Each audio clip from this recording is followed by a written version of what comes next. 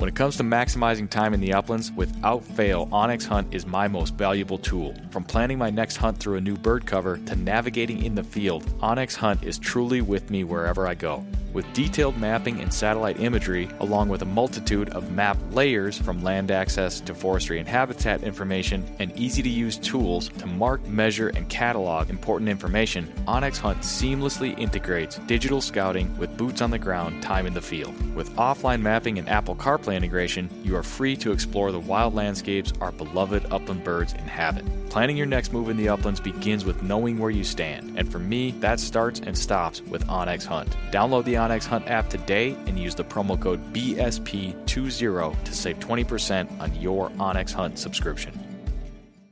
When the miles rack up faster than your flush count, that's when you'll truly appreciate your hunting vest from Final Rise. Built for the uplands and proudly sewn in the USA, the complete lineup of hunting vests from Final Rise, from their all-new Summit XT down to the minimalist Sidekick system, are all built upon the foundational load-bearing waist belt and low-profile shoulder strap system, which allow you to carry all the gear you need and do so comfortably while maintaining your ability to move freely and perform when you need to most. With a complete lineup of accessories and newly released performance field apparel, Final Rise has the gear you need to help you get the most out of every mile and every flush. Final Rise gear is built for the uplands. Get yours today at finalrise.com.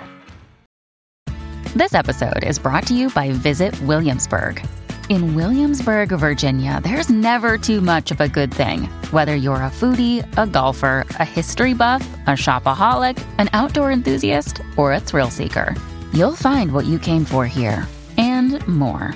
So ask yourself, what is it you want? Discover Williamsburg and plan your trip at visitwilliamsburg.com.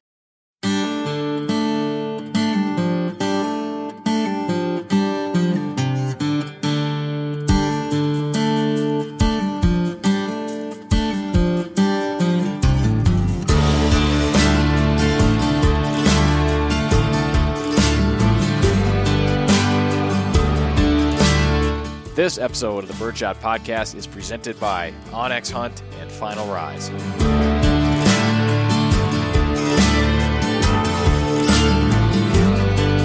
On this episode of the show, we talked to Will Larson of the Upland Rookie Podcast. Thanks for tuning in to episode number 181.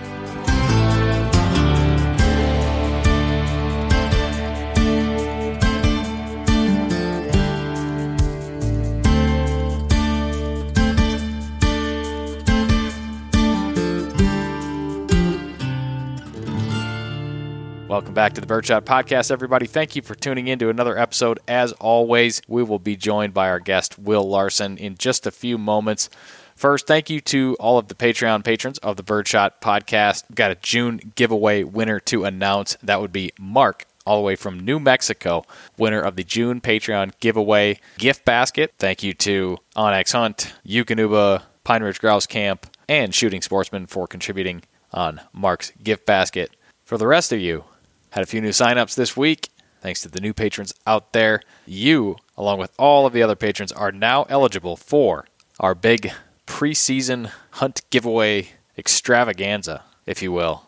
Up for grabs over the next 3 months, as of now, is Winner's Choice, a vest system from Final Rise, Legacy Summit or Sidekick Series vest system from Final Rise, a Dogtra Pathfinder 2 GPS tracking and training collar, or a pair of First Light Sawbuck brush pants.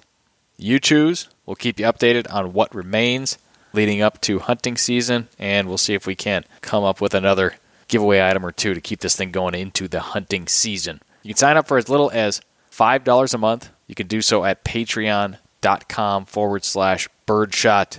I thank you for considering that, and don't forget, you'll be eligible for the giveaways, special discounts like the one we have for Gumleaf USA, and you'll get some bonus content when that becomes available, which, hint, hint, should be sometime this month. A little side project Nick Adair of the Gun Dog It Yourself podcast and myself are working on. Some collaboration podcast/video episodes / to be determined on what exactly that looks like, but we did do the first episode of that bonus podcast series. We'll be getting that out to Patreon patrons in the very near future. So stay tuned for updates on that. And again, thanks for considering being a Patreon patron of the show.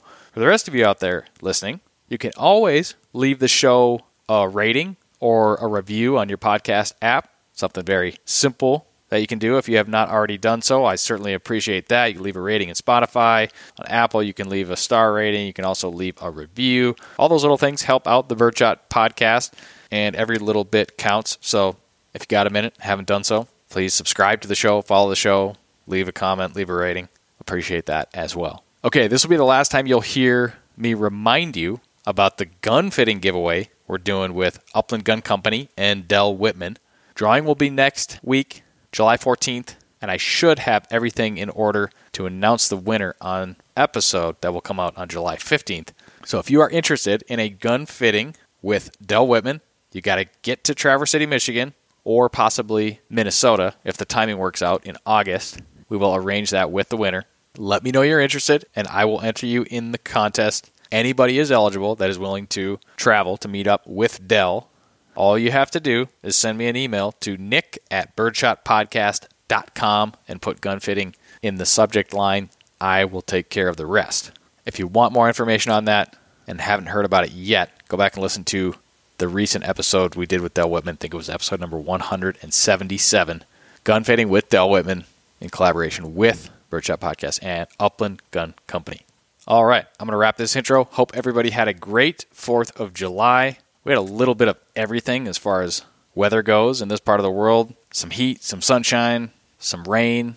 I was at the cabin at the lake for most of the weekend. Had a really good time there. Got out and did a little bit of scouting and checking around some grouse covers. Hard to see anything right now. The woods are so thick. I did not see any birds, but didn't really spend a whole bunch of time out there. Saw some new timber harvesting and forestry work right near the cabin in a huge stand of rather mature, predominantly oak trees that I had done some deer hunting in. Really deemed it pretty unworthy of going in for grouse hunting. But future prospects looking good. The county recently hauled a lot of timber out there. It's a big south-facing slope, and I suspect I will be watching excellent forest regeneration there over the upcoming years. So, as I jokingly said on a recent interview with our friend, the county forester, Mike Amon, nice work, Mike, and keep up the great work. It's looking good there on the county forest, buddy. Oh, yeah, and I was talking about the weather before I got sidetracked, daydreaming about future grouse covers. While it was generally quite nice at the cabin, when we returned home in the afternoon on the 4th of July, we were greeted here in Duluth by about a 30-degree dip in temperature. I believe the truck thermometer said 49 degrees. It was cool, damp, and the fog was so thick you could barely see through it. Not uncommon to have that kind of weather event here on the edge of Lake Superior. Usually it happens in June. It's getting a little late for that in July, but the firework display here was actually postponed. The fog and cold was that bad. So a little underwhelming on Independence Day here in Duluth, but I think the fireworks are actually scheduled to go down tomorrow, a full 5 days later. Looks like it's going to be a nice day tomorrow, Friday, so that was kind of funny, but neither here nor there. We're into July, the clock is ticking, and I hope you're all having a great summer so far. On today's show, we welcome of the Upland Rookie Podcast, host Will Larson, no relation, by the way, but Will is a fellow upland bird hunter. You may know him if you listen to his show, the Upland Rookie Podcast. If you do not, I will politely suggest that you check it out. And if you listen to this show, I suspect you'll probably find some of the conversations Will has over on his show interesting as well. So we'll learn a little bit more about Will today, his bird dogs, his history in upland hunting. We even talk about mountain biking and exercising with your bird dogs, grooming your bird dogs, or rather maybe how not to bike with or how not to groom your bird dogs, along with some stories and tidbits about Will's upland hunting adventures. So with that said, let's welcome into the conversation and onto the Birdshot Podcast of the Upland Rookie Podcast, Will Larson.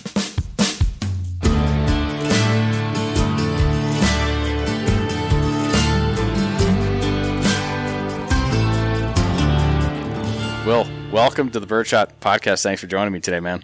Hey, thanks so much for having me on, Nick.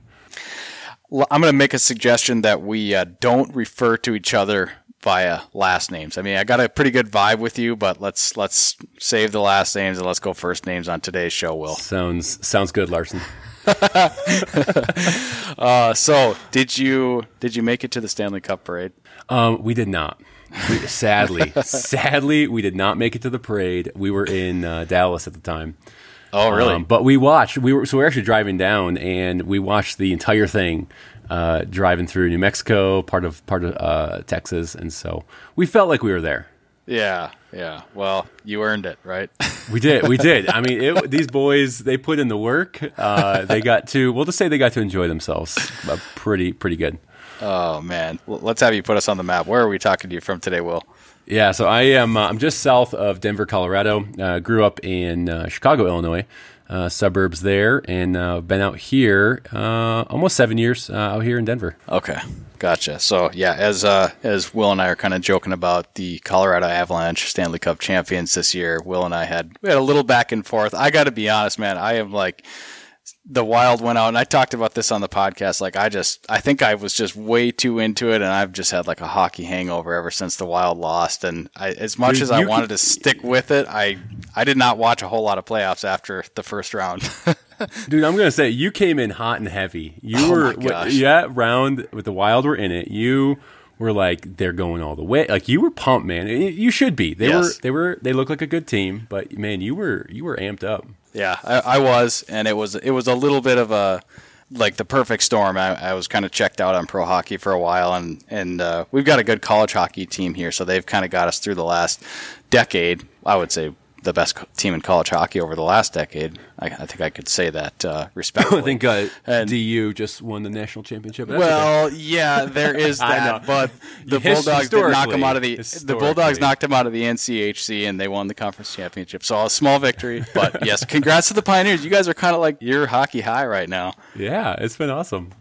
We had a high school team here in Denver. They won their national championship. The state tournament.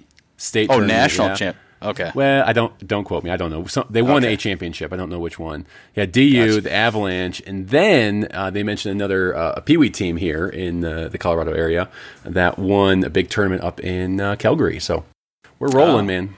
That is cool. Well, Denver is kind of a hockey hotbed, that's for sure.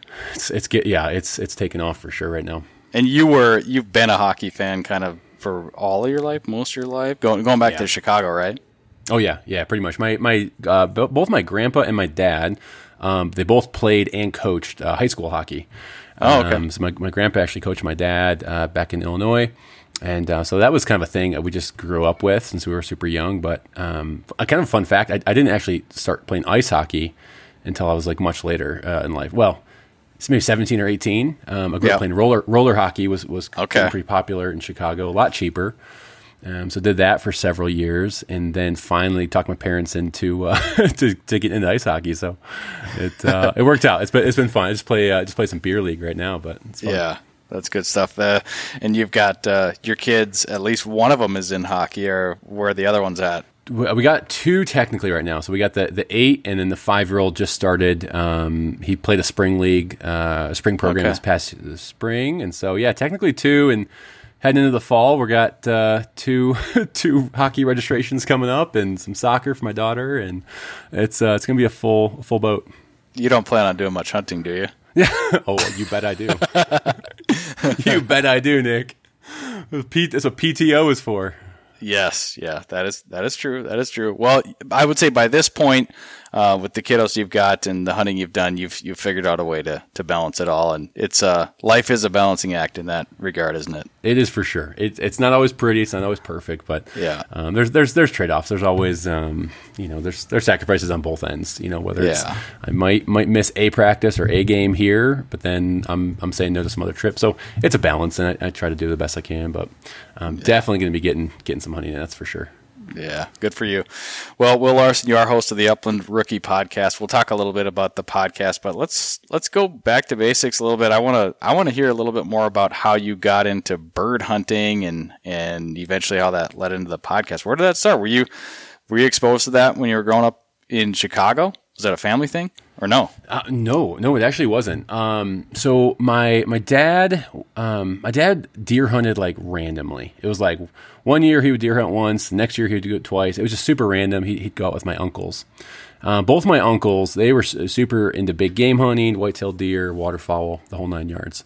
Kind of growing up, like I always wanted to, wanted to get into that. I wanted to go along. My dad would do a couple goose hunts a year here and there, but nothing serious. Like it was nothing that was this big passion of his that he would do. But you were aware of it at the time. I was aware, and I was like, I would beg to go, and it just didn't work. Like I was young, and again, he was into it kind of casually, so it just didn't work for me. But yeah, I remember him bringing, the bags. He'd bring the couple Canadian geese home, and start plucking them in the garage. I thought that was so cool. I was like, oh my gosh, I want to be able to do this. And so didn't do any bird hunting. It wasn't until, probably, I don't know, 17, 18, something like that. Did a waterfowl hunt with my uncle for the first time. And I was just like, I want to try this. I need someone to take me and show me. And so waterfowl hunting was my first exposure to any kind of bird hunting. And so did that a few times with my uncle, but then didn't do any upland hunting. And to be honest with you, I knew there was pheasant and quail. Like I was like, yeah, there's pheasant and quail. That's what upland hunting is. Yeah. I had no idea what kind of grouse species there are, sage grouse, rough. Like that wasn't even on my radar. So after I got married, actually, so I was early 20s probably. My dad randomly joined a hunt club, a hunt preserve out in Illinois. And he's like, hey, let's go out and let's do some hunting. And this is something I'm going to try or something. It's super random. And so that was my very first exposure to upland hunting. I was like, what the heck is this? Like I always wanted to, it was in the back of my mind of like, yeah, it'd be fun to try someday. Yeah. My mind was like, oh, you go to South Dakota, you do these big, like, I don't know, there's like a bunch of people there. Like that was my idea of what upland hunting was. That's what you envisioned, yeah. Yeah. Again, just from my own limited experience. And so, we had a guide take us out, and he had Brittany's, which may lead into plant the seed. my addiction maybe with the Brits, but his name was Bill, and we went out with him several times. My dad, we became very close with this guy Bill. Like we would only book with him if he was available to do our hunts, and he had a couple great dogs, and just his. He would take time to explain things like, hey, here's because like I'm watching these dogs point or try to catch scent, and I'm like, what are they doing right now? Like what's going on? And he did a fantastic job of explaining things. He's an older retired guy, but that was my first experience into upland hunting and what that entailed. Well, obviously very positive, and like you said, sort of planted the seed for down the road. Yeah. Oh, for sure. And watching those Brits, I'll remember my first point, watching Brittany lock up on a pheasant. Again, preserved birds, smaller fields, but to me that was like, this is everything. Like this is like, oh my gosh, like these dogs are like, how do they do that? Like I had so many questions, and it was like this, again, I'm early 20s at this point, but this was all new experience to me. Yeah. So that really planted a seed of like, okay, this is something cool. So yeah. So then at what point, like, did you start bird hunting again on your own before you got your first Brit, or how did that come together? So I don't know if I've ever told anyone this. I actually bought a Labradoodle back in Illinois. Okay. I was still doing the hunt club with my dad, and I was like, I'm going to train this Labradoodle to hunt. Like, I'm going to have my own bird dog. It's going to be awesome. I didn't know if they pointed, if they flew. I didn't know what the heck I was doing, but my wife agreed on a Labradoodle, and so we had her. I did a really poor, like I had no knowledge. I did not go down the learning route yet of exploring it, but I was like, I'm going to take her out and put her on some pheasants. Let's just say it did not go well. It did not go well. She turned out to be a fine house dog, kind of crazy, but so did not. At the time, it's interesting that you bring that up, because I feel like now there's a lot of information or a lot of outlets that people can turn to, but I feel like at various times in the past, and probably still today, people don't necessarily go off the deep end like a lot of us do that maybe would listen to this show or listen to your show, but they just they get a dog and they take it hunting, and their expectations are probably set in a way that maybe they don't like the dog might not be on paper awesome, but they don't know any better, and they're enjoying I shouldn't say they don't know any better, but their expectations are such that they're just loving it. Like, was that at all like the case with you, or did you say, 100%. no, this dog is doing things wrong? No, 100%. I was having the time of my life out there. Okay. Yeah, I paid for a couple pheasants. I had like my waterfowl bag and my big old heavy waterfowl gun out there. And I was like, this is freaking awesome. Like, this dog is tearing it up, and the birds are flying everywhere, and she's running around having a blast. Her name was Remington. Like, I was like, this dog is beautiful. have a hunting name. Like, I didn't know any better. I had no one to turn to. No one to like. God, like, I didn't know how. Like, I just thought you just take the dog out and just turn it loose. I saw this guy's Brittany's. The guide Bill. And I was like, oh, I don't know. They just kind of naturally do that thing. I don't know. It was. I look back on it, and I'm like, it was in a good way, like a formative time, like just to kind of like feel it out for myself and just have no clue what I was doing, and did no research, honestly. Yeah.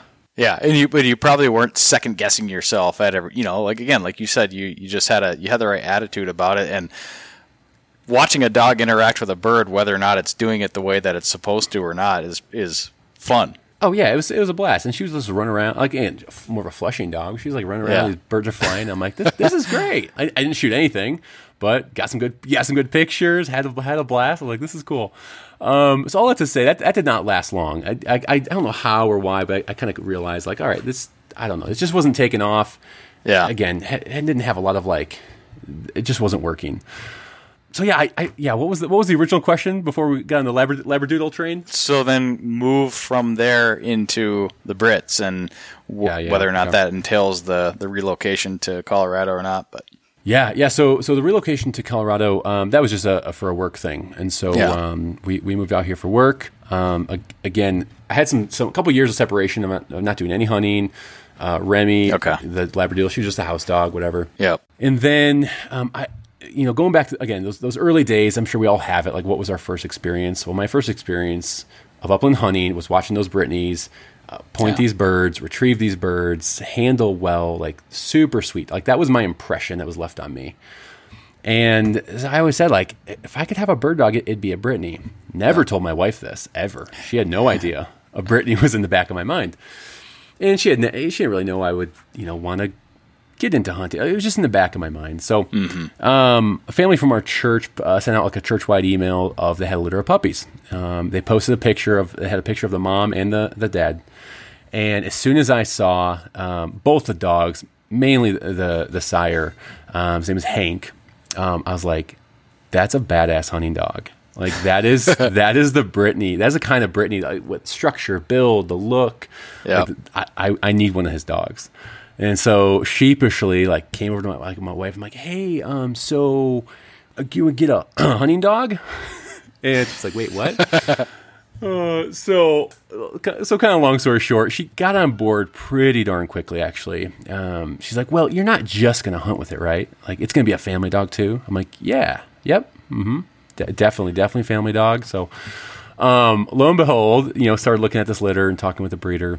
And that was just kind of it for me. Like, I knew I wanted those dogs, and again, it goes back to my time with them. Another kind of fun fact. So I named my first dog Gage. That's the name of the first Brittany I hunted with back in Illinois. His name was also Gage. And it left. Oh, really? it left such an impression on me. Yes. I don't know if it's copycat or what, but like, that was like, I was like, that's a hunting dog's name. Like, that's your next one's going to be named 870. Well, Ace probably, because the other dog I hung with was Gage. It was Gage and Ace. So yeah, it was kind of all over from there. That's awesome. So a litter of Brittany pups literally fell in your lap, basically. Pretty much through. Is that like a common thing for people to email around puppy litters, or was that just really like a one-off thing? They would do random things. This email chain, it went out to like 1,000 people. Gotcha. And it was like, you never knew what they're having a garage sale one weekend. Stop by our house, or hey, we have a litter of hunting dogs. Like, I'm like, what the heck? So that's interesting. So you've kind of like, you took a break from hunting. You've been on your first hunts, and you like it. You like certain things about it. But again, some separation, a move. You get a dog. Now what? Now what's the plan? That's when I started listening to your podcast. Oh boy. No joke. So no, I mean, so that's kind of where I went into like, okay, like I have this really, I know it was a well-bred hunting dog, is bred for a purpose. Like now what do I do? And that's the hard part, is like figuring out where to start. Like being a new upland hunter, I had this fire in me, had the dog, now what? And that was kind of where accumulation of things. One, it's doing all the research yourself, like asking the questions, whether it's podcasts, articles, YouTube. Like there are a lot of things out there for us to get information and learn. Absolutely. The tipping point for me though, and I don't want to overstate mentor at all. That gets tossed around a lot. Yeah. But so the breeder, the family from our church who had the female dog, we stayed in contact with them a little bit. Gage was, maybe a couple months old now. And they said, hey, like the guy who owns his sire, Jeff Hoskins, he's a really great guy, about 40 minutes away. Give him a call. Like if you ever want to, like, again, just where to start or show you a couple things to do. Like that was it. And I was like, oh, all right, maybe. It just was something that I was nervous of. I was like, ooh, I don't know. I like doing the research on my own time, my own pace. Yep. Like I don't know about involving someone else into this. So it took me a little while to kind of get the courage to make that call. But I sent him a text. I was like, hey, this is Will. I just picked up one of your puppies. I don't know. Like, can I come out to your place or something? And he's like, sure. And so seeing some of those things, like the hands-on stuff, like was so valuable. Like you can read about introducing a dog to a bird. Or you can read about doing gun intro, like all those basic things. You can read about it, which is really, really good.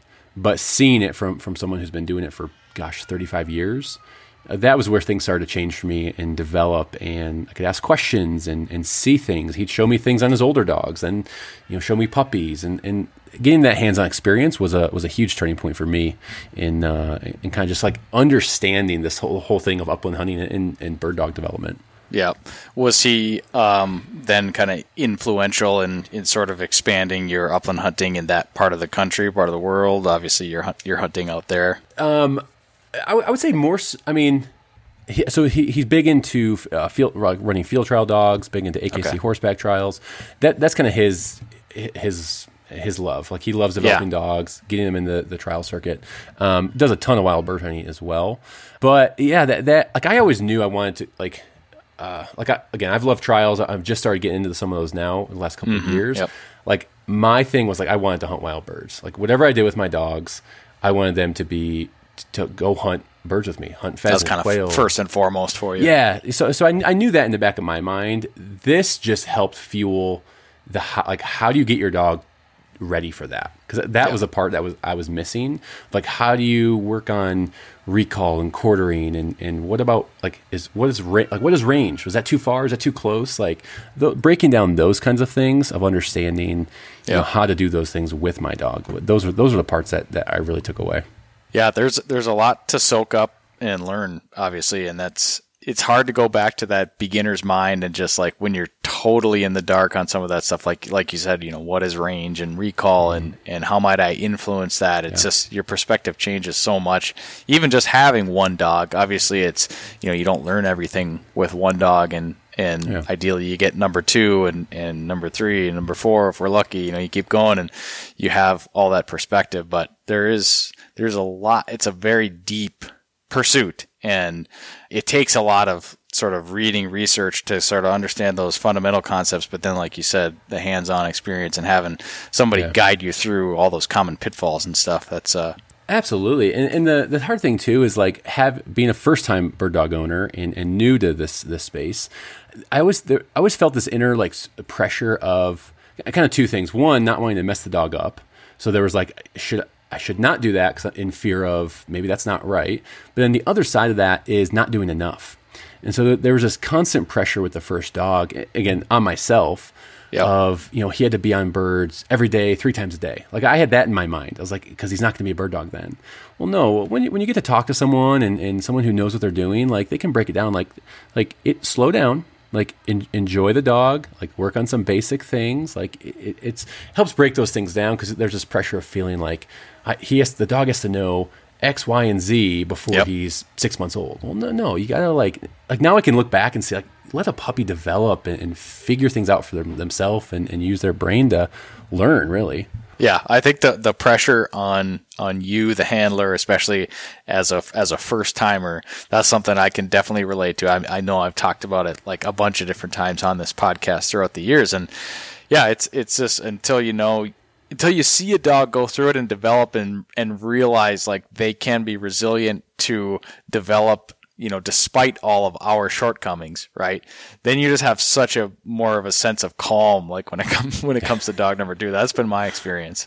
So it's kind of like kids, right? I mean, you have 2 kids now, right? It's like the first we got one, 2. Yep. You don't know what the crap you're doing. Like with the first kid, you're like, you kind of just have to figure it out, and we do it. We figure it out. But then the second one, you're like, okay, this is kind of like how we do it as a family. This is our groove. This is like, I don't know. I always view it back to that. It's like, I feel bad for our first kid.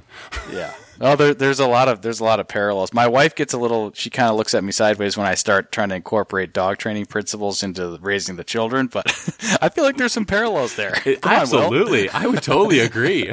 I'm like, honey, let me tell you about this metaphor. If they're not exhibiting the behavior that we want, we do not reward them. Positive reinforcement. Where's the clicker? Oh, man. Yes. Yes. There are certainly parallels there and ones that many of the listeners will know about for sure. But no, that's awesome, man. I've obviously learned a little bit about you listening to the Upland Rookie podcast over you're about a year and a half into it now? Yeah. Is that about right? Yeah, a little over a year. I think maybe a little shy of a year and a half. Perhaps by the time folks will listen to this episode, you will have 50 episodes out or very close to. I think you're at 49 right now, aren't you? Yeah. Yep. 50 is on the horizon. Yeah. I got to tell you a funny story. This was last year when I was changing this show to the Birdshot podcast. Part of that was picking a new intro song.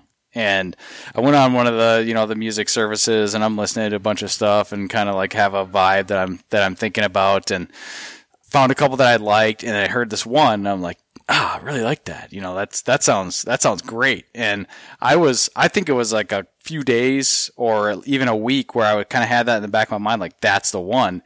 And fortunately I didn't go through with it, but I listened to an episode of your show and there was that song, and I'm like, oh, that's why it resonated so well with me. It's the intro music to the Upland Rookie podcast. That's awesome. That's so funny. I was like, I thought that was gonna be super hard, but I went on one of those platforms, and one of the perks of knowing a bunch of sound guys at my church, and we're sifting through some sites, and came across this. So it was like, I picked the third, fourth one I listened to. I'm like, done. Yeah. So needless to say, I'm a fan of the Upland Rookie podcast intro music. Funny. You mentioned that you listened to my show, and I know you listened to some other podcasts. What was the motivation to start the Upland Rookie podcast? Yeah. I sat on the idea, it was kind of rumbling around my head. I'm like, what if I were to start one? What would that look like? And that was an initial thought a couple years back. And again, just put it in the back of the mind, had to mull on it for a while. And the more I kind of thought about it, kind of like what you and I were just talking about, it's kind of hard. I'm just going to be honest, it's hard getting into upland hunting. If you're starting later in life and if you did not grow up into it, it can there's some hurdles that you have to figure out, and you can do it. Absolutely. You'll figure it out. People will do the research and find the people to talk to and learn. But kind of that was the initial tipping point for me, that if I could take time to, help one person, a couple people, you can just navigate, their way through, getting into bird dogs. Raising bird dogs is there's no manual for it. There's a bunch of different people's videos and opinions, but, and kind of the other side to this is that other group of people. So the other hunters and bird dog, guys and girls who've been doing this for years, there's so much we can learn from them. And so how can we meld those two things together? And so that's kind of that, what was ruminating, or I don't know, ruminating, that's a weird word. Just collecting in my mind for a while. And I was like, I'm going to put this, some thoughts down on paper and give this a shot. And it was super scary. I listened to some, your podcast, a bunch of other great podcasts out there. And I was like, well, they know what they're talking about. I'm new. I don't have the level of knowledge or the years of experience. I was newer to this still. So only into it I don't know, four years at that point when I started it. Yeah. So a lot of doubts, a lot of like, maybe this isn't right. But the more I'm doing it, man, like I'm learning so much, from these conversations I'm having as well. And realizing too, like, again, no matter your experience level, no matter if someone just started last year, they have something to offer as well. Like they learned something last season that they can pass on to you or me or Joe down the street. Yep. And so just because they're a rookie or someone new to this does not mean that they don't have something to offer. And so I think that was another factor I thought was pretty cool. Yeah. Well, I certainly appreciate that. And it's something I've thought about, and it goes back to, sometimes it's hard to go back to that beginner's mind and think about what are the questions, I had, or even put yourself in that place where you didn't understand what bird dog development was, regarding range or recall or developing bird finding and just all of that stuff. And I think that's the cool thing about the podcast, and is that the barrier is so low for somebody to start, so that we get more perspectives. You can hear from more people, I guess. And yeah, I've always felt there's something that somebody that's just getting started can share. What questions do they have? Yeah. How are they thinking about things? And then, next week interview somebody that's been doing it for 30 or 40 years and have the podcast kind of be that intersection. Or yeah. The cool. I mean, yeah, you're hitting the nail on the head. Like I've had, I guess the most encouraging thing that I will receive from people is those older guys and girls who are reaching out to me who have been doing it for 30 years and saying, "Hey, Will, like just heard the podcast and I never thought of that thing, or that was really interesting." Like, and to hear the people who've been doing this for that many years take something away, I'm like, wow, like that's in my win. In my book, that's a huge win. Yeah. Yeah, I would agree. That's a lot of it's affirmation in what you do, and like you said, yeah, for sure, you're sort of recording your journey in this too. I mean, there's a selfish component to the podcast, and you get to learn all of this stuff from the guests. But while you're doing that, you're recording it and making it available to other people. The space has developed in a way that there are very low barriers for people to start them, and I think we all benefit from that. And we're seeing, there's lots of upland podcasts out there, and I may interview the same person that you do, but guaranteed the conversations are going to be slightly different, right? Yeah, as it should be. That's awesome. Yeah. So I did, I made a note. I heard that you were buzzing down one of your dogs recently. Nick Adair and I were talking about this last week, and your Amazon clippers broke. Yes. What the heck happened? My Amazon clippers, I dropped them. I dropped my clippers. I don't know if that's an insult to Amazon because they're not Amazon branded, but that's where no, they were not. They were not Amazon branded, but Amazon gets blamed for associating themselves. No, right? Yeah, so they broke. So did my shaved my dog halfway, and then had to wait 2 whole days. Yeah, it was Gage. Oh, poor Gage. I felt so bad for him, man. It was bad. Like it was real bad. So yeah, 2 whole days, man, for that 2-day shipping until I got the new ones, and then I just went hog wild. Then I was just like, all right, crank it down to like a 1, and just just go to town. So I will say it's looking a heck of a lot better now. That's good. It's starting to grow back and looking. I usually do it once a year. So yeah. So did you get the same clippers? Same exact ones. No kidding. Yeah, pieces of crap. But they're like $30. No, they're expensive, Nick. Really? Yeah, really. I don't know why I did. Don't ask me why. I knew they did a good job. Just don't drop them from. I'm tall. If I drop something, I'm dropping it from like I don't know, I gotcha. 6 feet up in the air. Like, so they didn't just fall apart.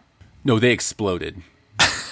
Because you dropped them, though. Because I dropped them. Okay, all right. So you're getting more pieces of the puzzle now. Yeah. Well, I brought that up because when this is something that I've got into with my setters. I buzz them down, shave them down once or sometimes twice a year. I don't really have a super defined system. It's actually only Hartley. I've yet to do anything to Rose's coat.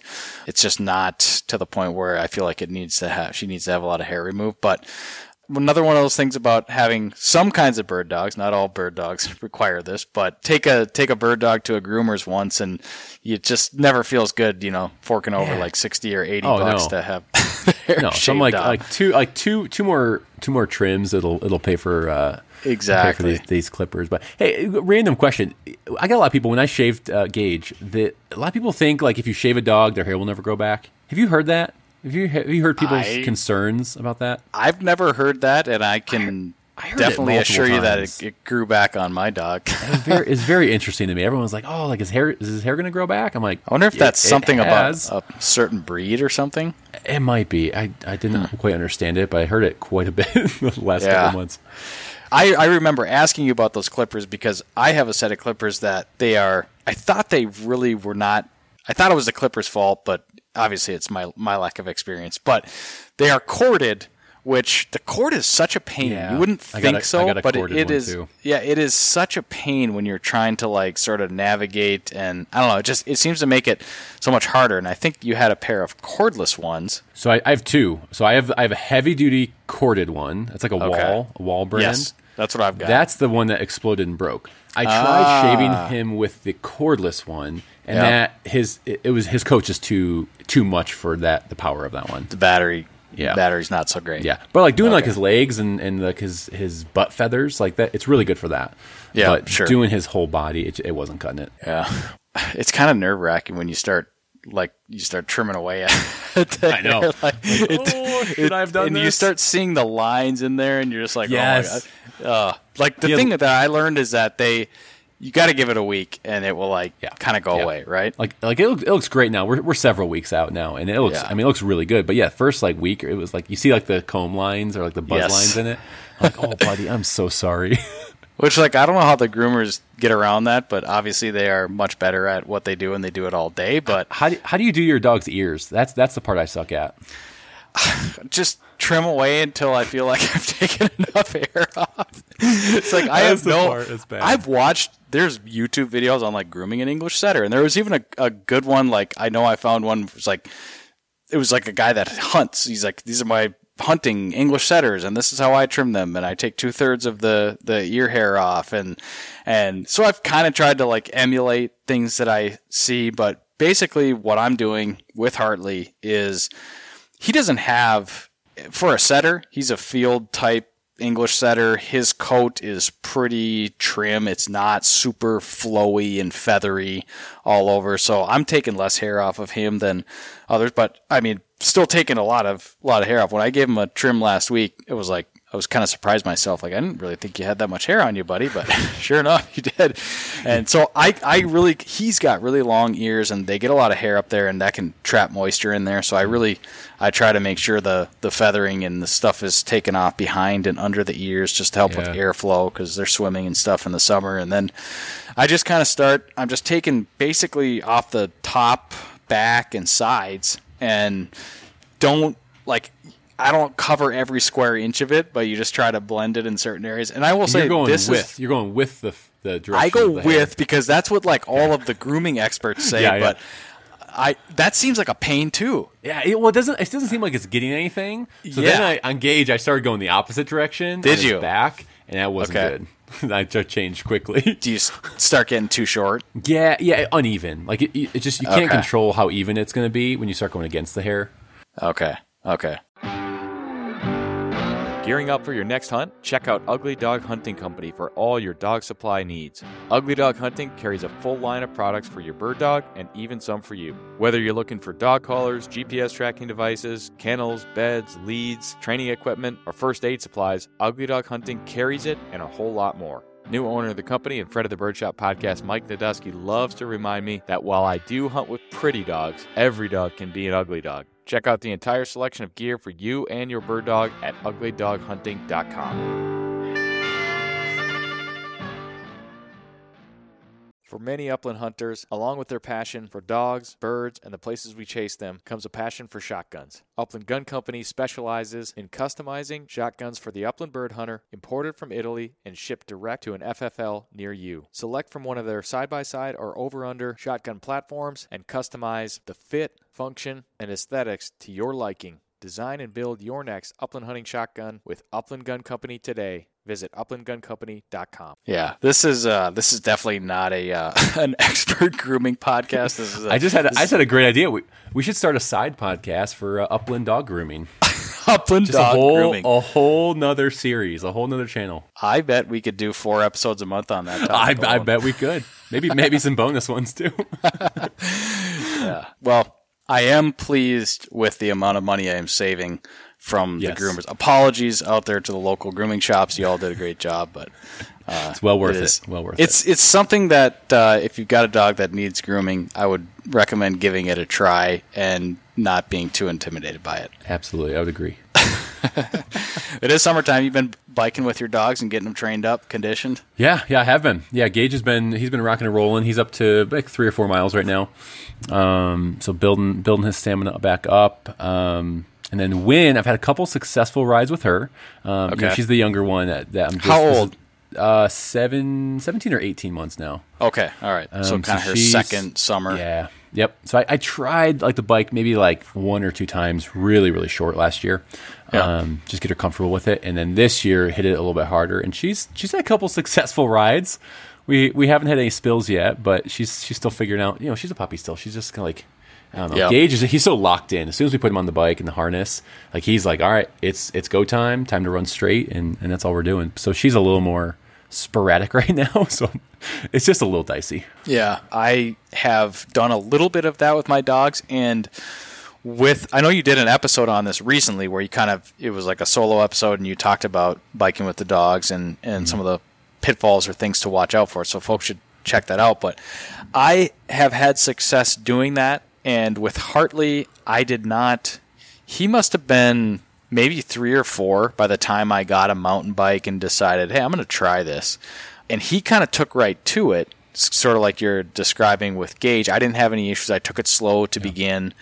And we had a couple good seasons before I got Rose of running with the bike. And the way that I can do it around here is I have him on a leash hooked up to the bike until I get to like a local forested area where there's trails and stuff, and then I kind of run him off leash, and we did well with okay. that. That's nice.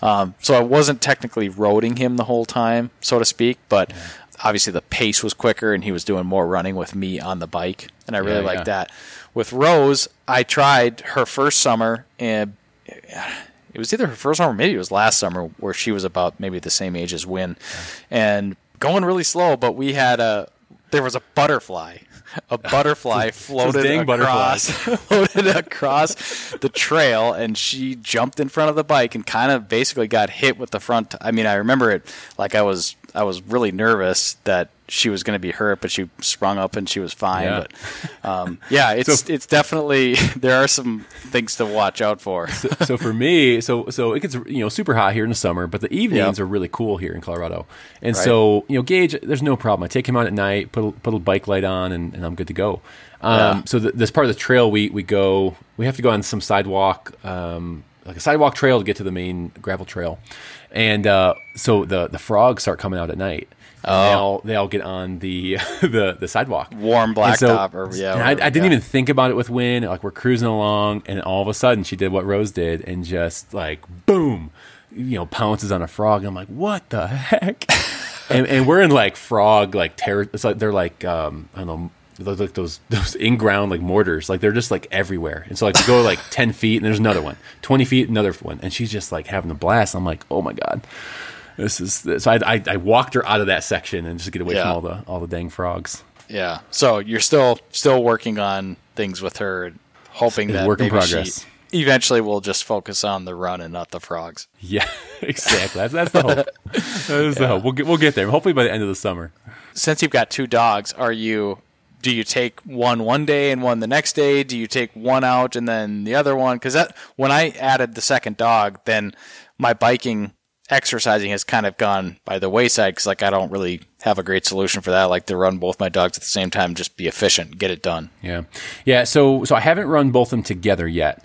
Once I get Win trained up, I'll definitely get her try to do harness. That. Yeah, and couple them together. So definitely I'll try that. I guess I need her to be a little more confident. Right. But yeah, typically I'll do the same day. So I'll go do a 20-minute ride with Gage, come back, drop him off, then grab Win.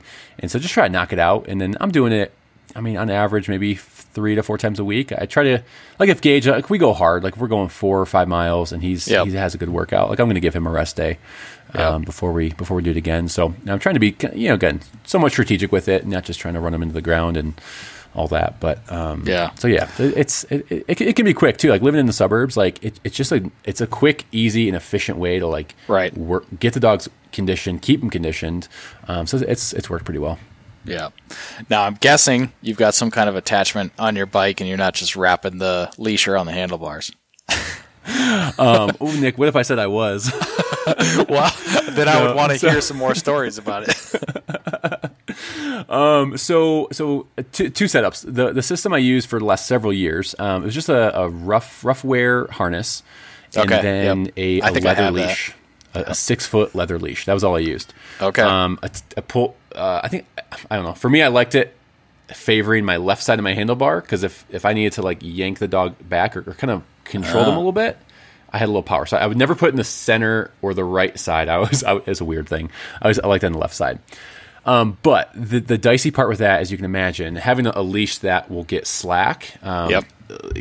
Keeping it or getting it caught up in the front tire was a real concern. It happened a few times. But you kind of have to be quick enough to like be able to one-handed like reach around. If the dog does slow down, reach around the front to kind of keep that leash up a little bit. So it was a pain. I know people probably think I'm nuts. It was a real pain, but with Gage, like he was so focused on running forward, he really figured out this game. And so again, it wasn't as bad as it sounds. Yeah. But the new system I got, so it's what's the company? Nonstop Dogwear. So they do like a bunch of Canicross and sled dog stuff. Mm-hmm. So their harnesses are designed a little better, better pulling points. So I got him the harness and then a bungee leash. Yes. So 6 foot, maybe, and I think it's 6.5 foot bungee leash. That thing's a game changer. Having like consistent pressure on that leash, and so when the dog does slow down a little bit, tightens up. It tightens up, so you don't have as much of a concern with that front wheel. So that's been a big game changer. It's a smoother too for me. It's not as much jerking the bike back and forth. Yeah. Smoother for the dog, and so those two things, and I just have that kind of looped around my bike stem. So it is center now. Again, it just feels more comfortable that way. Yeah. So that's been a really, really sweet setup, even for Wynn, like that young puppy now. I honestly can't imagine, knowing how she runs on the bike, I can't imagine having a leather leash right now, like I was with Gage, because it would be a disaster. Yeah. I will say what I used, I tried a couple different things. Obviously, the leash thing, you figure out right away. It's a tricky thing. If the dog is right there next to you, it's fine. But if there's any variation in that, the leash becomes an issue. So you can get a running leash on Amazon, which is what I got. They're basically a belt that you wear, and then a shorter, it's a bungee leash like you're talking about, made for joggers. But I actually use that on my bike. I messed around with one attachment to get it on my bike, but it just did not fit on my mountain bike very well, just that particular attachment. So I had the belt strapped around my waist and found that to work well, because if the dog pulls on the leash at all subtly, it's not pulling on the handlebars or anything. I felt like I could tolerate a lot of pull in that section around my waist without falling off my bike or something. That's interesting. And where's the dog? Is he out front or on the side of you? Dog is on the right side. On the side of you. Okay. So he's not out front. The other thing have you ever seen those little like scooter bikes that are kind of designed for like Canicross? I've looked into those. I almost bought one of those. Oh, those look cool. Those look really cool. Because that's like the dog could do either way, but they're kind of like pulling you, but then obviously your feet, and they're made kind of like mountain bikes, so you can go off-roading, but your feet are right near the ground, so you could jump off and stop at any time. Because there's no seat, really. Is there a seat? Or no, there's no seat. I think you're basically just standing. Yeah. I think that'd be a little safer, honestly. I think so too. Yeah. So because I'm using like my nicer mountain bike, and I'm just always like, I don't know, I'm just like worried, like if there's a crash or something, I'm like biking my dog and bust my mountain bike. Yeah. Yeah, this has definitely not been an expert-based podcast on dog grooming. We went down a whole different rabbit hole. Yeah. It started with grooming, and now it took a turn for bike choring. These are like summer related bird dog conversations, though. I think lots of people are thinking about this stuff. I'm gonna get out of the garage, and the wife's gonna be like, "So what do you guys talk about?" It's like, grooming and biking your dog. She's like, "What?" You planning to do any bird hunting this fall, Will? I sure hope so, Nick. I sure hope so. You got another little one on the way, don't you? In my mind, yes, we do. We have number 6 on the way, due early September. Congrats. So usually my wife's a little early, like a week early. So we're thinking early September. So yeah, so I again in my mind I have some like tentative trips planned. I'm going to get up north again to Montana, North Dakota. Okay. Other than that, I'm just I don't know. I'm trying to plan, but I'm also trying to be flexible and leave some things open. Yeah. What is your go-to home turf hunt? Not where, but like if you're going to just kind of go hunting, the closest thing that you can do and kind of maybe do the most of each fall, what does that look like? I mean, so if we're talking practically, it would be probably like pheasants in Colorado. Okay. Like it's the closest thing that I would, the closest thing I would do. The more and more I'm in this and upland hunting, the less I hunt pheasants and the less I enjoy it. It's fine. I'll go on a couple pheasant hunts a year and it's a great time.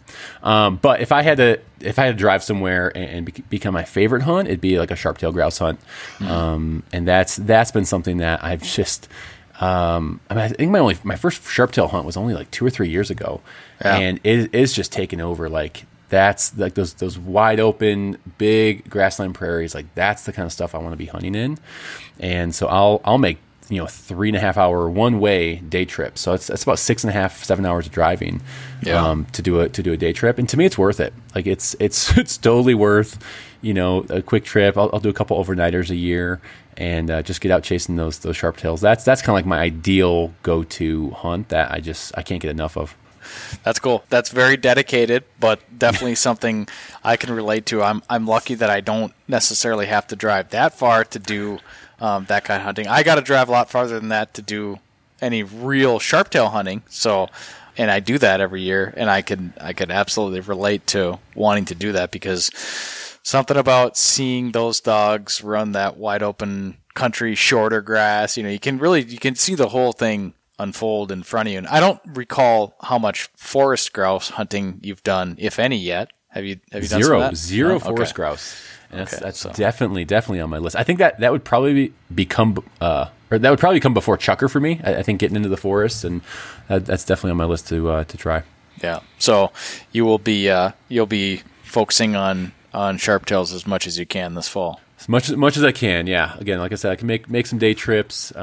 Sage grouse is on my list. I want to shoot one sage grouse in my life. Yeah. And so it would be pretty cool to see if I can make that happen this year as well. What do you feel like you've learned in the last 2-3 years about hunting sharp-tails? Like, how are you feeling about it? What questions do you have? I think the biggest thing I've taken away, and again, it's been fun to like be in it and like start to figure those things out. Like start to figure out, like I'm taking my time now after I shoot one or move a covey. I'm doing a quick look around. Like, hey, where were they? How many of them were there? Where were they facing? Which direction did they fly? Like I'm trying to like evaluate some of those things now. Yep. So that like the next year I go back, or the next trip I take, like I'm a little more educated and understand like, okay, this is how you do it. This is how you find them, when you find them. So that's been a fun part I'm still in the mix of right now. Finding them on those like the hills, like again, I think in my mind it was like just like again going into this years ago, it was like flat CRP fields or cornfields, like that's where you found pheasants. So that's where you find sharpies, right? No, it's not. So I think the big thing is like it's some hilly terrain that these birds are going to be on. And last year I found several in, I think you would call them like a bowl almost. Yep. Like it's a dip in the terrain. Maybe you have a few peaks or knobs nearby. Yeah, exactly. So a top of a hill, and then there's like a little dip, like a little bowl or something. Yep. And that's where I was starting to find a lot of them last year as well. And again, this is around where I'm hunting up north, and so that was kind of fun to start seeing like they're using this for some reason. And again, once you explore it a little more, there's there's a berry clump right in the middle, and so those are some of the fun things that I started to kind of unpack and go like, all right, this is cool now. Like you're starting to learn this a little bit more, and that's when it becomes really fun. Yeah, I don't know if it's universally true wherever sharp-tails are. I've hunted them in a very limited number of areas, but the relationship of sharp-tails and topography was something that really piqued my interest after a few years doing it. I did not have that in the back of my mind getting started, as you're kind of alluding to, but hunting the high ridge line, working the sides and the top 2/3 of those hills, and especially if you find, like where you're talking about, a little bowl or something that is elevated above the rest of the terrain, but it's tucked down away from the wind, learning how to hunt the topography and hunt the side of the hill that it doesn't have the wind blasting right into it. All of those like little subtle nuances, that's the kind of stuff that I'm like, just observing that kind of stuff and how it relates to the birds and their movements. Like, that's what makes it so fun, I think. Absolutely. And I got to tell you a story. So my very first sharptail I ever shot or saw, to be honest. So a few years ago, I was out in Nebraska, and I was listening to a bunch of podcasts. And Tyler Webster, he's done a great job of kind of like helping you understand like the food source and the terrain and stuff. So I was doing a deep dive before my first sharptail September hunt, and I was kind of like walking aimlessly, didn't see any birds for the first day and a half. And finally, like I take a rest. I look down at my feet, and there's a little clump of berries, and I go like, "Oh, that's the first clump of berries I've seen in a day and a half. That's really cool. That's what I heard they're eating. They're going to be looking for those berries." Were they white or red? Red. The red ones, okay. Red berries. And so I look at these berries. I'm having this epiphany in my mind. I look up, and my dog Gage is on point, like, I don't know, maybe 75, 100 yards away, and then there goes the sharptails. Yeah. I'm like, oh my gosh! It's like everything just came together as soon as I found those berries. So go up there a little further. He relocates, points again. There was a single I shot, my very first one, and so it was a cool, like, everything just kind of came together. Once I found the berries, I was like, this is awesome. Yeah, and it's, I don't know, maybe if it's something about that landscape where it just from afar everything looks so much the same, but until you're maybe stopped standing and looking down, you start to see those berries, whether the snowberries or buffalo berries or rose hips. I don't even have them all straight. I know the rose hips are red, but I just know they were berries. They were red berries. Whatever those are, that's what they were. I had a listener write in. I'm going to get it wrong now. Because I was saying buffalo berries, like these are just terms that I've hear people say: snowberries, buffalo berries, and like I think I know which one is which, but okay. Yeah, well, and the rose hip. Is that different? Or is that still a berry? You know what? I don't know. I really don't know. A rose hip is a little red thing that honestly kind of looks like a tomato, and if you like crush it up, there's like seeds inside. Okay. So I guess berries kind of have seeds. I don't know. Like I'm we're lacking on still learning. Yeah, I'm lacking on my prairie plant stuff. Man, I could barely tell you the difference between a hazel catkin and an aspen catkin. I hunt in the grouse woods all the time, but yeah, I know exactly what you're talking about. Yep, that's what makes me a bird hunter and not a botanist, I guess. It's a whole other world, man. Some people can be walking like, oh, that's a so and so. That's a. I'm like, yes. How do you know the difference? Well, and I recently interviewed my buddy that is a county forester here, and I, as I said on that episode, you know, the more I do learn and pay attention to that stuff, the more enjoyment I get out of it, because you just kind of it deepens your understanding of the habitat, the landscape, the birds, and their relationship with it all. So I'm just scraping the surface with sharptails, but I am as fascinated with them and their native landscape as you are. So I was like, the more you and you know this, but the more you understand like the habitat and the I don't know, it brings another component to the hunting experience. Honestly, it helps you slow down a little bit and appreciate the work that they're doing in the managing the forest and the managing the grasslands. Like I don't know, it brings a new dimension when you get to understand some of that stuff more, ask questions, figure things out. It's a cool experience for sure. Yeah, I think that's probably the simplest way to put it, and most people that are listening probably are maybe nodding their heads in agreement there, because I think it's something we all kind of feel and experience, but it's not always the easiest to put into words. Yeah, exactly. Have your kids been out hunting with you at all, walking along or doing anything like that? Are they helping train bird dogs, that kind of thing? Yeah, so no official hunting trips yet. Okay. Have not went down that route yet. I haven't even really honestly researched like hunting laws and ages and stuff like that yet for where I hunt. So I'll be getting that in a few years. My oldest is 10. She definitely, I know, is going to want to get out. The 8-year-old, he's kind of so and so. He'll take. I don't know, he could like take or leave bird dogs and birds and like he's like, it's fun, it's okay.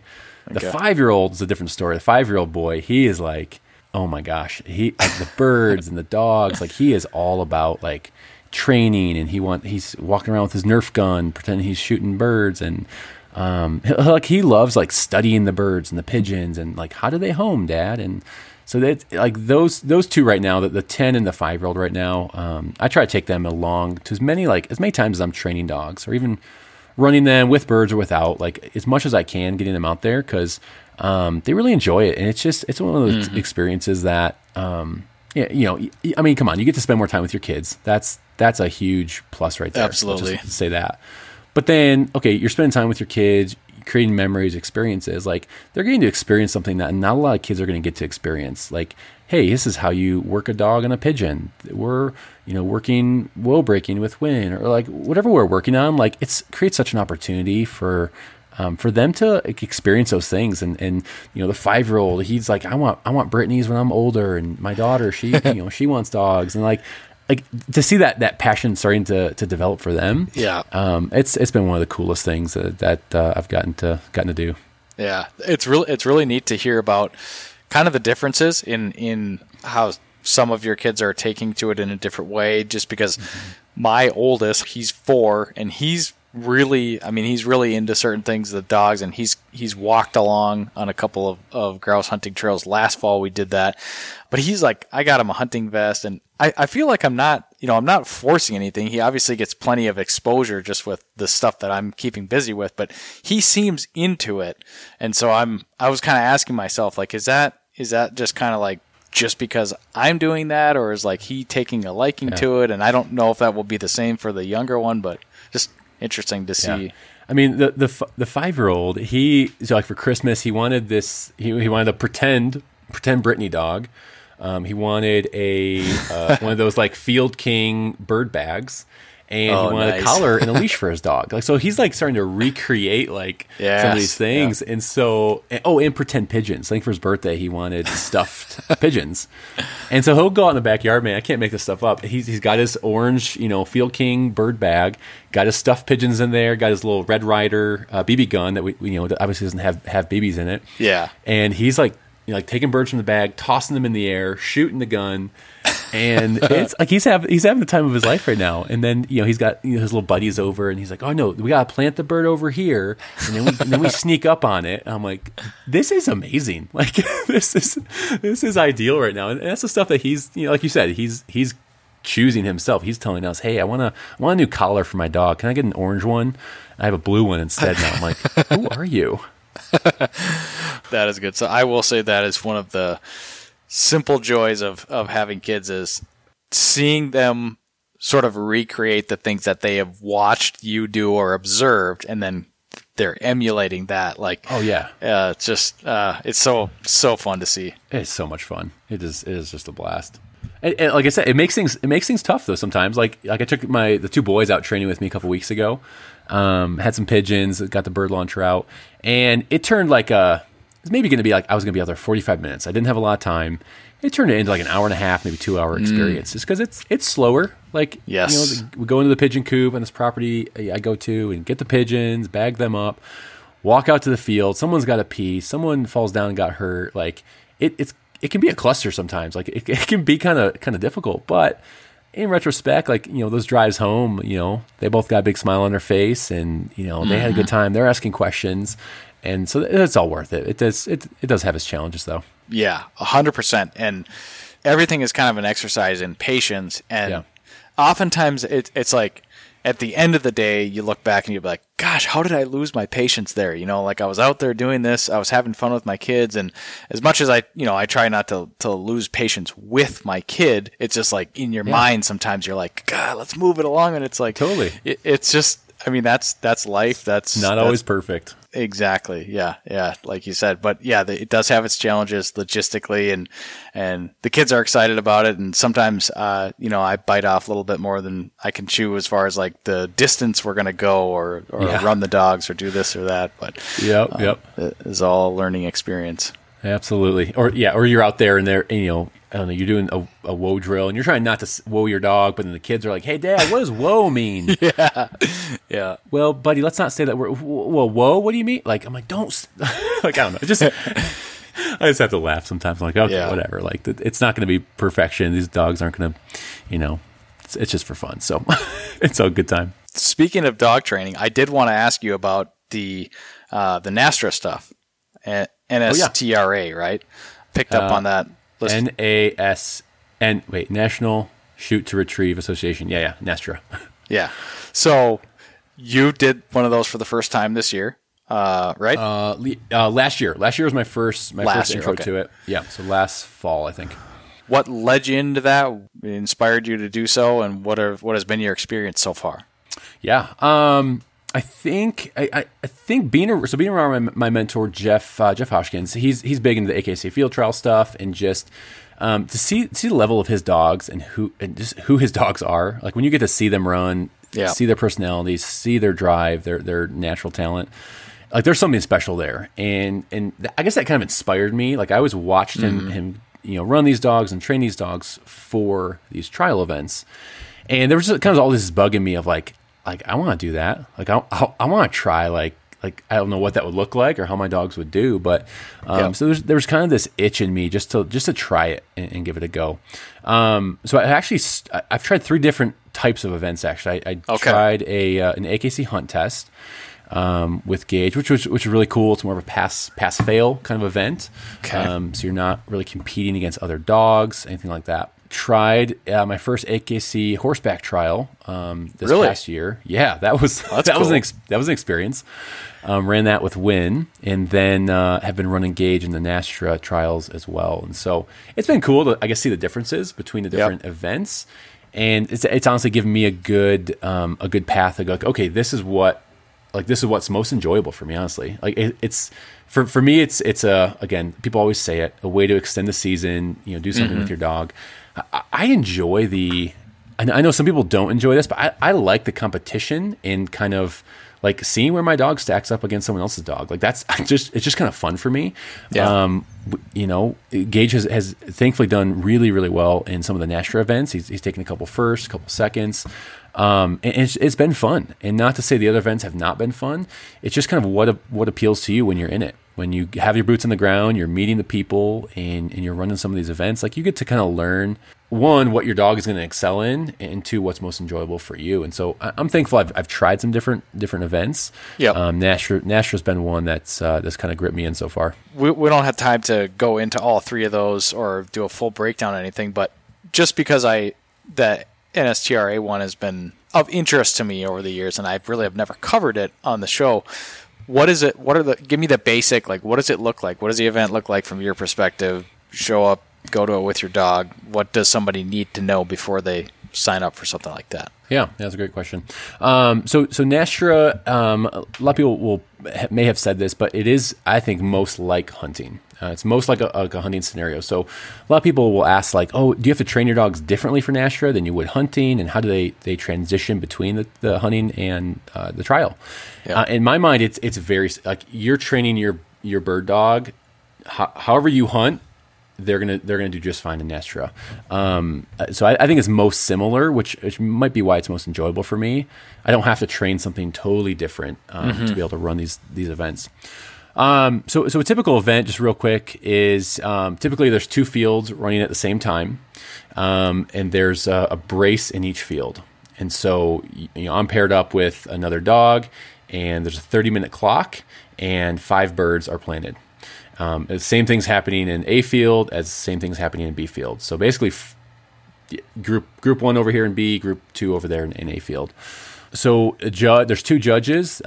Each judge follows a handler and a dog, and then halfway through they switch. So both judges they're really getting to see both dogs. 2 dogs. Yep. Yep. Get to work the field.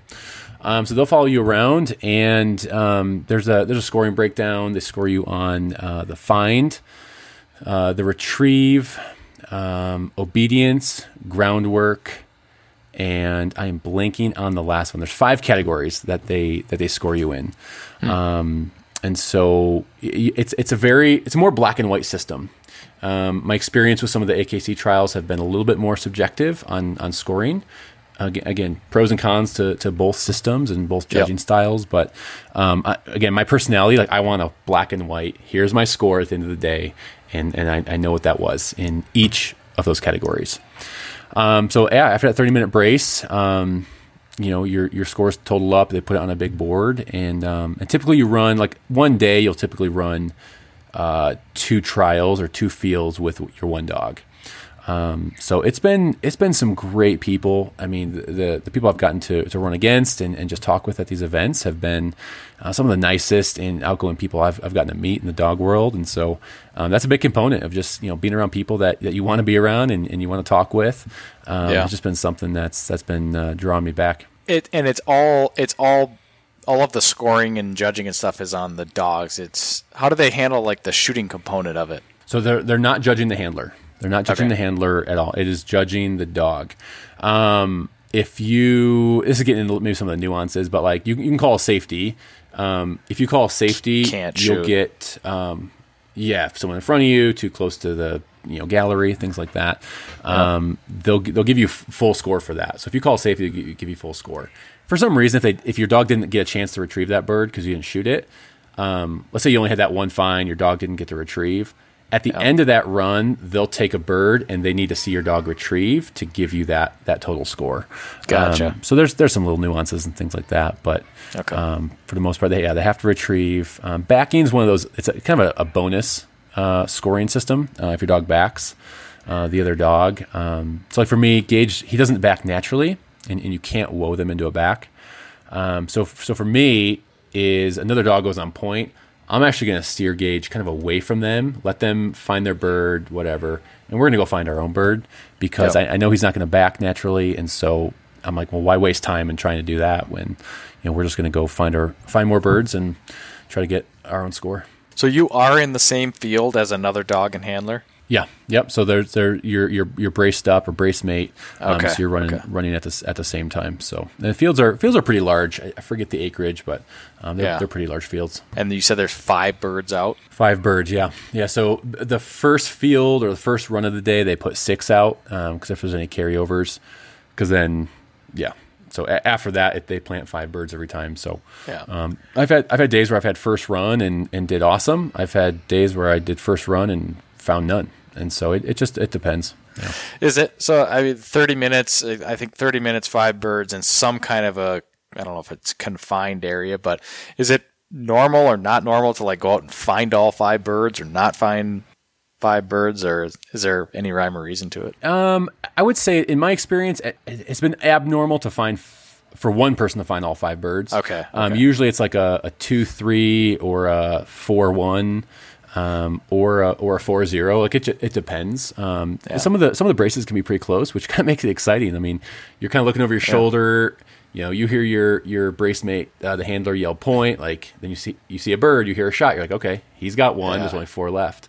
So it kind of puts that pressure on a little bit. And again, you're trying to understand. Okay, he was on that far edge, and he found a bird, so there's probably not going to be another bird over there. So we're gonna naturally you're going to kind of separate a little bit, and cover different ground. Yep. Exactly. So you kind of got to be thinking while you're out there as well. Just again, be conscious of where the people are. But yeah, I mean, a good score, a good average score, I would say, is like in that 900 range, 900 total points. Again, there is out of bound markers, and so if your dog spends too much time out of bounds, you're going to get, I don't know if it's penalized or DQ'd. So if your dog is out of the bounds for too long, the judge has a clock. And again, that's going to go to obedience. If you can't get him back in bounds, well, then his obedience score is going to be next to nothing. So they're they're watching how the dog handles. Again, they're not judging me as the handler, but they're judging how well is the dog coming with me, turning if I need him to turn, those kind of things. Right. Gotcha.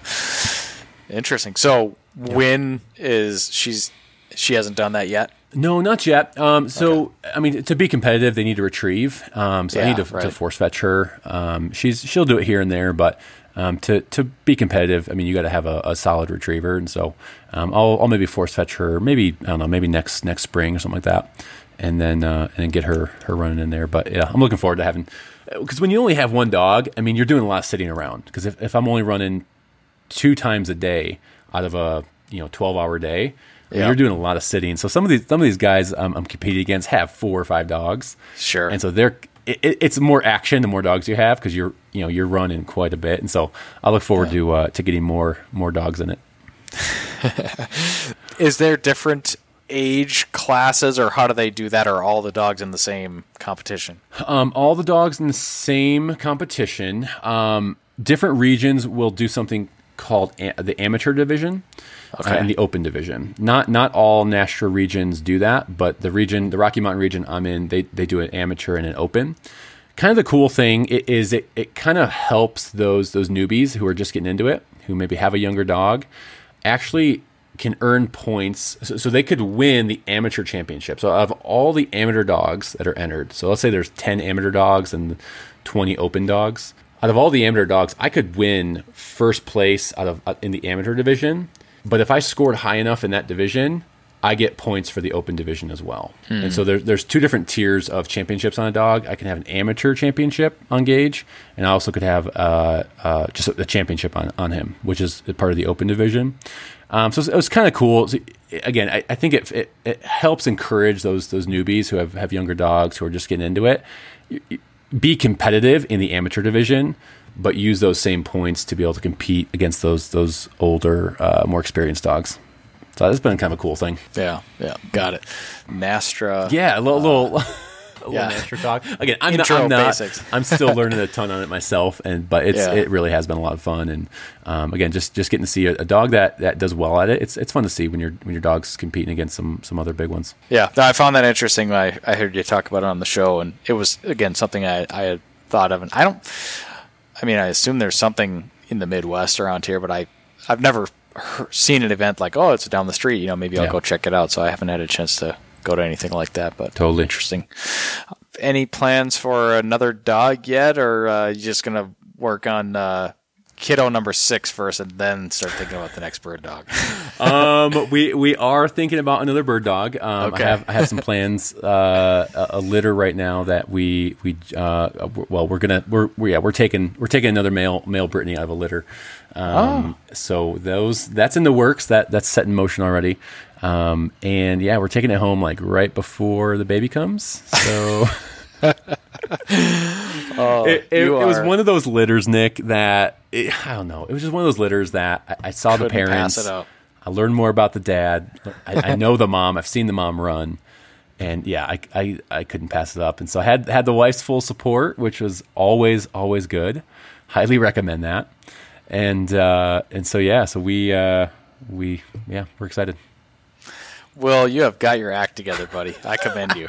Not all the time. Not all the time. It's fun, man. What's one more dog? When you have 6 kids, 2 dogs, like honestly, what's one more? I mean, come on. Yeah, you can handle it. Like, come on. It's like we already have all the stuff. It's like just you're just paying for the dog and just I don't know, it'll be fun. I love working with young dogs. Helping develop puppies and stuff. So it'll be fun. Yeah. Well, that's super cool, man. You've got exciting times ahead this year beyond hunting season. We're staring down the barrel of hunting season here. It's coming up quick. I can't wait. I know you can't wait. You want to tease anything on the Upland Rookie podcast? Got anything coming up that you want to maybe mention for the listeners? And I certainly encourage folks to go check out the Upland Rookie podcast, but what's coming up? Yeah, thanks so much, man. Nothing too crazy. Like I said, episode 50 will be dropping here very soon. I have a special guest coming on for episode 50, which I'm pretty excited about. Nice. So that'll be coming up. I have some kind of a redesign of my logo coming up, which I'm pretty excited about. Worked with someone in the Upland community who's doing an awesome job on some logos, and so doing a little update with that I'm pretty pumped about. But other than that, man, just got some really cool guests. I got a bunch recorded right now, and I'm just itching to like get some of these episodes released, and just because there's some really cool conversations. Awesome. And folks can find that anywhere they can find the Birdshot podcast. Do you have a website where folks can go as well? No website yet. Okay. Just a Patreon page and Facebook, Instagram, all that kind of stuff. Good deal, man. Well, I appreciate you taking some time to come on and chat with me and the Birdshot podcast listeners. And as I mentioned before, if folks enjoy this show, I think they would definitely enjoy your show, Will. So I encourage them to go check that out. They can find links to that in the show notes. And, man, I wish you the best of luck in all you have ahead of you this year. It's going to be awesome, and I certainly hope that our paths can cross, whether it's here, out there, somewhere else. Would love to share a field or a piece of cover with you someday, man. Hopefully we can make that happen. Yeah, I'd love that, Nick. That'd be super cool. And thank you again for having me on. This is always a good time chatting with you. So I appreciate you having me on. Anytime, buddy.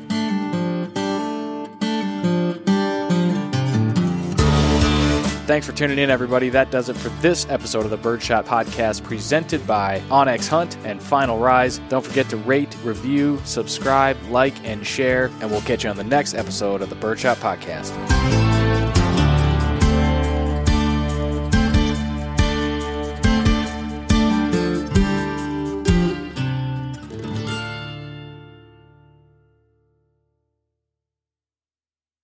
onX Hunt is the #1 hunting GPS app. Join millions of other hunters who trust onX Hunt to find more game, discover new access, and hunt smarter. onX Hunt shows you nationwide public and private land boundaries. They've got topographic and 3D maps. You can track your route, location, and elevation profile. You can save maps for offline use and take onX Hunt with you wherever you go. The most comprehensive hunting tool you'll own. Download the onX Hunt app today and use the promo code BSP20 to save 20% on your next onX Hunt subscription. Know where you stand with onX. Hey everyone, this is Nick from the Gun Dog It Yourself podcast. If you enjoyed this show, then you might want to check out my show as well. We highlight and break down the ins and outs of training your own hunting dog. Whether it's a bird dog or even the occasional hound dog episode, we cover all topics related to hunting dogs. Check out Gun Dog It Yourself on any podcast streaming platform and hit the subscribe button to be sure not to miss any future episodes.